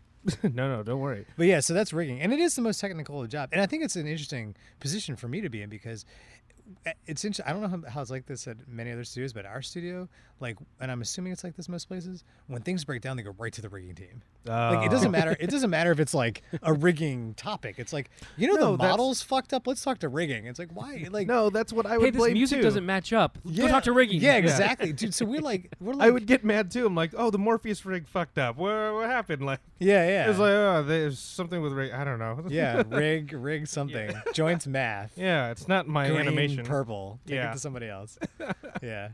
But yeah, so it's like so we end up doing a lot, which is interesting because we like I said, I don't know if it's like it's other studios, but we end up doing, at least our studio, like the rigging department does, we carry quite a bit of weight, which is cool, but it's also at the same time it's stressful because when shit breaks, it's like you guys are on. Yeah. You know what I mean? Because people just, I guess it's good because people have a reputation like we'll get it done. Mm-hmm. You know what I mean? So which is. For your ego, it's great, but sometimes the reality of it's like, God damn, do I really want to be here another 10 hours fixing some shit that's like not really my responsibility? I want to get your opinion on this. I don't know if you've seen the some of the animations in the new Mass Effect game. I have not. I need to because I'm a huge I was telling Justin, I'm a fucking sci-fi game geek. Like Halo, Mass Effect, they're just my jam. Like, Yeah. I love them. I haven't. Everyone's been saying that they're terrible, and I saw a clip. And the guy looked like he had a stroke. That's what it looks like. Like he's trying to talk and he's like, like his face is like not moving. 'Cause It's just like I'm in the middle of playing it now, and I'm still early in the game, but it's hard to get cutscenes are past gar- it. Yeah, just because I'm like, what's going on here? Even some of the regular gameplay, it'll get jacked up a little no, bit. Yeah. really? Oh god, Well, that's it's very disappointing. strange to look at. That was something like someone had mentioned about the new Assassin's Creed remastered. Same Like thing. the remastered version looked worse than the original. It's like I saw this. the original is like, how many years old, and the new one, like it's like you think that the things would improve, but it actually got Nope. worse in a couple of the models. And I'm just like, so they just like kind of like, did they not finish it? Like what happened there? Yeah. Was it the I- rigging department? Like, what'd you It do, was the rigging Paul? department. Fuck, I yeah, don't what know. the We're just fuck, gonna blame man? rigging. It was That's- might have just been some bad motion capture. We'll blame it on the motion capture people. That's another thing. We get good at like passing the blame. Like, it's probably the motion capture people. They fucked up, not me. It's totally HR. Like, I'll tell you wasn't one that- thing. I yeah. played like an idiot. I only have my computer. I don't have like a game console because I'm a cheap bastard. But I Cheap played. bastard. It's way more expensive to be a PC gamer. I guess I don't know. No, but okay. he's not upgrading his system either, okay. though. So like Yeah. he just said, Oh, he- that's true. You I'm said- just operating off of whatever Okay, yeah, Steam has. I'm playing I'm probably like 10 years behind on games. same. I played was it that movie The Order 1894 or whatever that thing is? Ready at Dawn made that. Yeah, I work so below them. That game is fucking beautiful, but the story is painful to fucking play. That's what I've heard. I house Really? sat for a friend of mine that and he had it. I'm like, hey, can I play this? He's like, we haven't tried it yet. I played for like 3 straight hours. I feel like I got nowhere, but it was beautiful.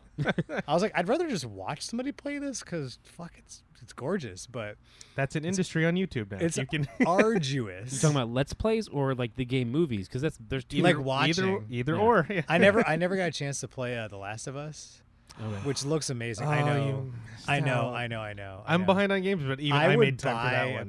Was it PS3? We're on a 4 now. Is that one on 4? Yeah, they have a remastered version for 4. So I would buy a PS4 just to play that fucking game. 'Cause it looked, was so totally I worth it. spent. So I came home from work one night and I was like, I'm juiced. I can't do anything else. My mind is just gone. And I started watching all the cutscenes, not realizing that it's like 3 hours of cutscenes, right? This took me Yeah. like 2 weeks to watch all of them, but it was so satisfying. I was like, I got to end of it and I was like, damn, that was great. I might cry. I That was like- actually has a tear in my eye. That game actually has DLC. I was actually very happy to purchase. I will because it- tell. I will tell my friend Elaine. Yours for Naughty Dog. Yeah. She's like amped. She's like, I want to fucking stay here so I can work through the whole production on the next The Last of Us game. Oh, that's right. They did release a trailer a few months ago. yeah, which looked Oh god my damn. god. It's scary, man. How I remember like I'm trying to remember what the first like heavy CG movie I saw was probably Tron. And The even that- original? yeah, even that I don't know if that was CG. It might have just been matte painted on. Both. It had Yeah, both. because the But that original was Tron like- had to have some computer. That was like because you had fucking edge. master computer. The racer game, remember? Oh, And those little like weird light Lego looking bikes or whatever, things. with the- yeah. I don't know what they're I was called. thinking more of the master program, like that. I guess Yeah, it's more yeah, yeah, yeah. animated, but I mean, They had a a little bit of rotoscopes, everything in yeah. that movie. Yeah. But that was like the first. That was like cutting edge CG for me as a child. And now it's like that looks like trash. yeah. I went back and I watched in preparation for like that new Ghost of the Shell movie. I Ooh. watched the old one. I watched the original animation, one. yeah. and I was like, I can't even watch this. It's so bad. like The it was the animated the yeah, original one. Yeah, Okay. the original animated feature. I was like, oh, this is. I mean, it's good, but I was like, whoa. You could. It's like It's primitive. surprisingly dated. primitive. Yeah, it's Yeah. really dated. Yeah. yeah. And I was like, damn it, I kind of wish like I hadn't seen all this really cool shit. But all in all, I went to a screening of that movie. I liked it. You liked it. The new I one? did. I actually, what I liked most about it was Scarlett Johansson. Actually, I liked some of her acting choice, like her I acting. think the controversy with that movie wasn't with the movie itself. It was with her. Yeah, and Yeah. like the casting. But thing. I thought that without that, she did a good job at the role. Like Mhm. that's kind certain parts, I didn't like. I'm not a diehard, and I didn't mind that she was white, and the story sort of. She was being non-Asian. Like the story didn't revolve around her being Asian, at least in the movie. Okay, When I went to see it, which is a little different than the first right. animation, right? Because Because there's a lot more. Because someone was telling me, I haven't seen a lot of the other Ghost in the Shell things, and someone was telling me that the feature film that they just released is more like a combination of Ghost in the Shell Okay. stuff. So So it's I- more like a conglomerate. I haven't seen it yet, and then Oh, yeah, let me but know what you appar- think when you see yeah, it. yeah, but like I'll stop it's talking one of about it those. then. It's one of those things that like they said like if the controversy wasn't there, the movie was okay.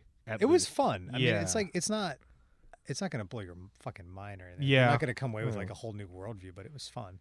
Yeah. I gotta say that the sets, the that environments. is what I was. That's what I was bummed out about. Like, because I saw the Oh. art book for the film, Yeah. and then I saw like just clips of that. So when And you I go thought- see it big, Mm-hmm.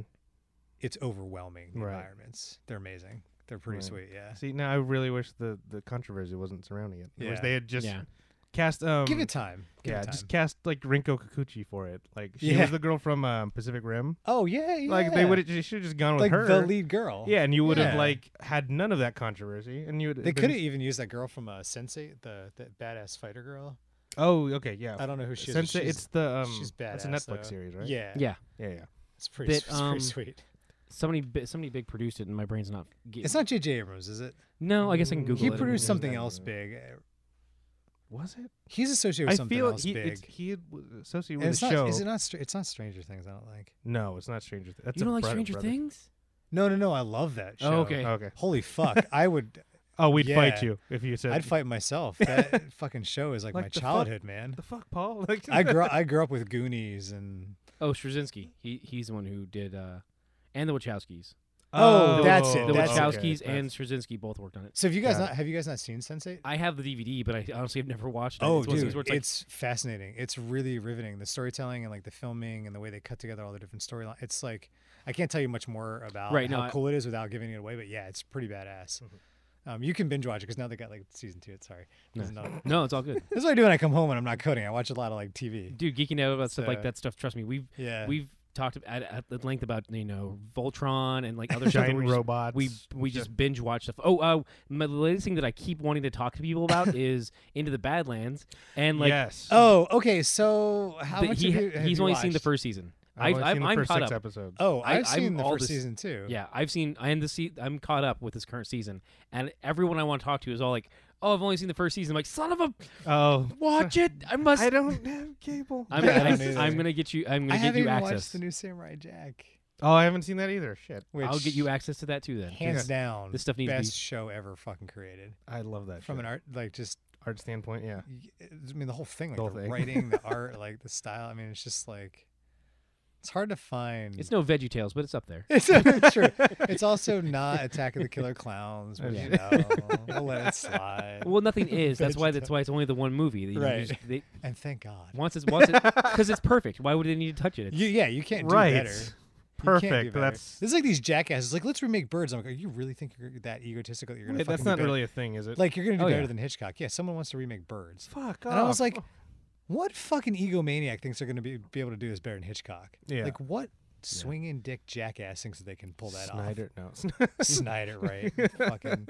You know, of all the guilty pleasures, I actually enjoyed Watchmen. That was the one I did. Okay. Yeah, I didn't hate it. But I'm also like I'm a huge Bob Dylan fan, and like the opening credits, I'm sold. Oh, okay. Playing Bob Dylan, like a montage. I mean, you give me it's like a giant fucking extended Bob Dylan music video. I'm like, I'm over here jerking off. I'm like, oh, this is so amazing. And then the usher's like, "Excuse me, sir, you're gonna have to leave." yeah, like, you can't have your penis out in this theater. Oh, Like, sorry. oh, it's not that kind of theater. What? Got it. Shit. See, it's weird. Usually, I'm the one making those. yeah. jokes. This is the first time. Well, I that thought the- I had to step it up. You know. Yeah, Yeah, it's- it was severely lacking in this episode. So That's all right. You'll make up. For Yeah, that we next didn't even time. get into porn or anything like that. No. I Like, tried. I tried to tried. steer us. Yeah, we there. did. when, yeah. But that's okay. We're probably gonna have to wrap this one up. Aw. Yeah, I know. That's all good. We're at like what, an hour? 128. I can 128. talk. Yeah. Sorry. Yeah, No, that's no, okay. no. That's good. This Well, shows we're gonna- normally like this. Yeah, one. we're gonna have you back for Attack of the Killer Clowns. Yeah. So episode. we do movie breakdowns here, so we might have to have you Oh, back on for that. Yes. One. Okay. So we should also do a session where we talk about games. Oh yes. Yes. Now that the audience knows you, we'll definitely have Yeah, I'll you be back. back. Okay. Paul, is there anything you want to plug, or we're gonna? Go see all the Marvel films from now until eternity so I can Well, stay employed. If you insist. I mean, I was on the fence before. I mean, you're Yeah, kind of twisting our arms For those here. of you who really need convincing, All the Marvel. Just watch Yeah. all the Marvel. go watch the credits and Look for our friend. yeah, look for I don't know. You probably guys. Well, I'm not in the credits. You were anymore. you were in Ant-Man. Yeah, Ant-Man. And I think Civil War. Yeah. Jesus. Wait, Yeah. just be clear. You're saying you're in the credits, not necessarily like in the background. In the like. In No, I wish I was in the background. That'd Yeah, be fucking hilarious. Yeah, so look no, for it. my name would be in the credits, but Okay. it's like the big list of people. Like, here's all the artists. Yeah. Every time, Yeah, but that's the thing. Like when you go see the That's movies. cool though. You have that moment. Oh Like, you're in the yeah, theater it's and you're awesome. like, I took a picture and sent it to my mom. She's like, "What the fuck is this?" I'm like, Actually- "See that little thing that's in my name up in the." So does that mean you have an IMDb page? I do actually. Yeah. I just don't upkeep it very much because I'm super fucking lazy Yeah. about it. But yeah. So the Ant-Man credit should be in there, and yeah. Yeah, so watch all the Marvel guys. Yeah. Like this, like I know, like our audience has to be like A friend of convinced. mine, my friend of mine just like sent me a text like, because he worked on Guardians of the Galaxy the cartoon, Oh, and I he was didn't like, know he's there like, was a I've got an IMDb page. It's like it's right here, right height. I'm like, that's cool, man. It's pretty exciting because I go Yeah. home and my relatives have no idea what VFX is. And I'm like, Yeah. what are you doing? I'm like, oh, let's pull up IMDb. I can show you. Like, I'm on this like thing, and they're like, wait, is that Jake Gyllenhaal on the front? And you're like in the same website as him. I'm like, yeah. I actually used Hey. to We're bros. We are, bro. I actually used to work. I actually used to see him in the neighborhood where I lived in The fuck, Manhattan. really? Him and his sister lived around the corner from where I used to work in We're gonna Manhattan. have Yeah. to have you back on and talk about But that. I saw them like from across the street. It wasn't like I had any interaction with them. Still, they were I there. I met Ray Fiennes though. Once. Yeah. This is a crazy story. Yeah. I met him. Did you tell him that's not how you spell his name? No, it's Rafe. I didn't. I was too. Like I it's was, Ralph, dude. It's I was Ralph. too chicken shit to say anything to him, and he was like, "I don't know, like I don't want to be like that douche in public, like making a big deal out of some celebrity who's like trying to be on the sly." I worked at an art supply store, and his niece went to Columbia University, and he's like, I feel him though. I have a couple of nieces, and I love spoiling the shit out of them. So he would come visit them, and they did art, and so he would come to our art supply store and buy like a bunch of like nice high end stuff for them that they wouldn't buy for themselves, and bring it to him as like Christmas gifts and stuff. And so he was in shopping. I didn't want to make a big deal out of it, but he was really nice, and he is a striking guy to see in public. But you call him over the loudspeaker. Ralph finds your yeah, Patty Smith. Your order's ready. So the store I worked at used to be in the East Village, and Patty Smith was it B&H? Came around. No, it was a place called New York Central Art Supply that closed. But Patty Smith used to come in a lot, and we like the whole store was like fucking rock and roll and punk fiends. So we would frequently be playing Patty Smith on the radio. And the one time she was in, she was like, "You guys still listen to this old broad?" Fuck. And I could hear her from like we worked on the second floor here downstairs, and my friend Mary was like, "Patty, that's funny." That's all I heard. And I went downstairs and was like, "Was Patty Smith just here like making fun of herself?" She's like, "Yeah." I was like, "I'm going home. Nothing's gonna get better than that for today. I'm done. That's it." That story. Cherry on Perfect top. way to end that story, and we're gonna have you back for sure. Yeah. So yeah, everyone listening, just watch all the Marvel. Keep Paul employed. And all my friends who are kicking ass and working hard. So. At Naughty Dog too. Yeah. Play games, watch movies, be nerds, man. It helps keep us all employed and helps keep everyone happy. That's a beautiful way. That's the only thing. That's the only endorsement I can give. Give everybody. Ken, where can they find you, bud? They can find me at Comics TNT, and by the time this comes out, it will be poised just before Free Comic Book Day. So look up in your local area Free Comic Book Day and find a store to go by and get some free comics. I hear Comics, Tunes, and Toys in Tustin. I'm Comics, Tunes, and Toys in Tustin, but I want anyone who hears this to look in their local area for a comic book shop so they get out and they get free comics. Support your vendors. Man. Yeah, exactly. Support your local comic shop. Support those arts. Yeah. And a lot of stores will have like artists out front doing like signings and stuff like that. So that's badass. Get out of the house, go get some free comics. Meet artists. We're not weird. Yeah, by any means. Yeah, and don't forget to listen to the other podcasts on the Geek Say What network. There's Ready Set Geek, hosted by Alex Gallet, and Geek KO, hosted by Justin Madriaga. And shout out to Wayland Productions for letting us share the equipment, share the space. Also, shout out to our geek apparel sponsor, Jordan Dene. She's a geek apparel manufacturer out of Brooklyn, New York. Yes. And you can find me on Instagram at Justin Malari and on Twitter at Justin_Malari. And don't forget to rate, comment, and subscribe and to join the offensive. Thank you.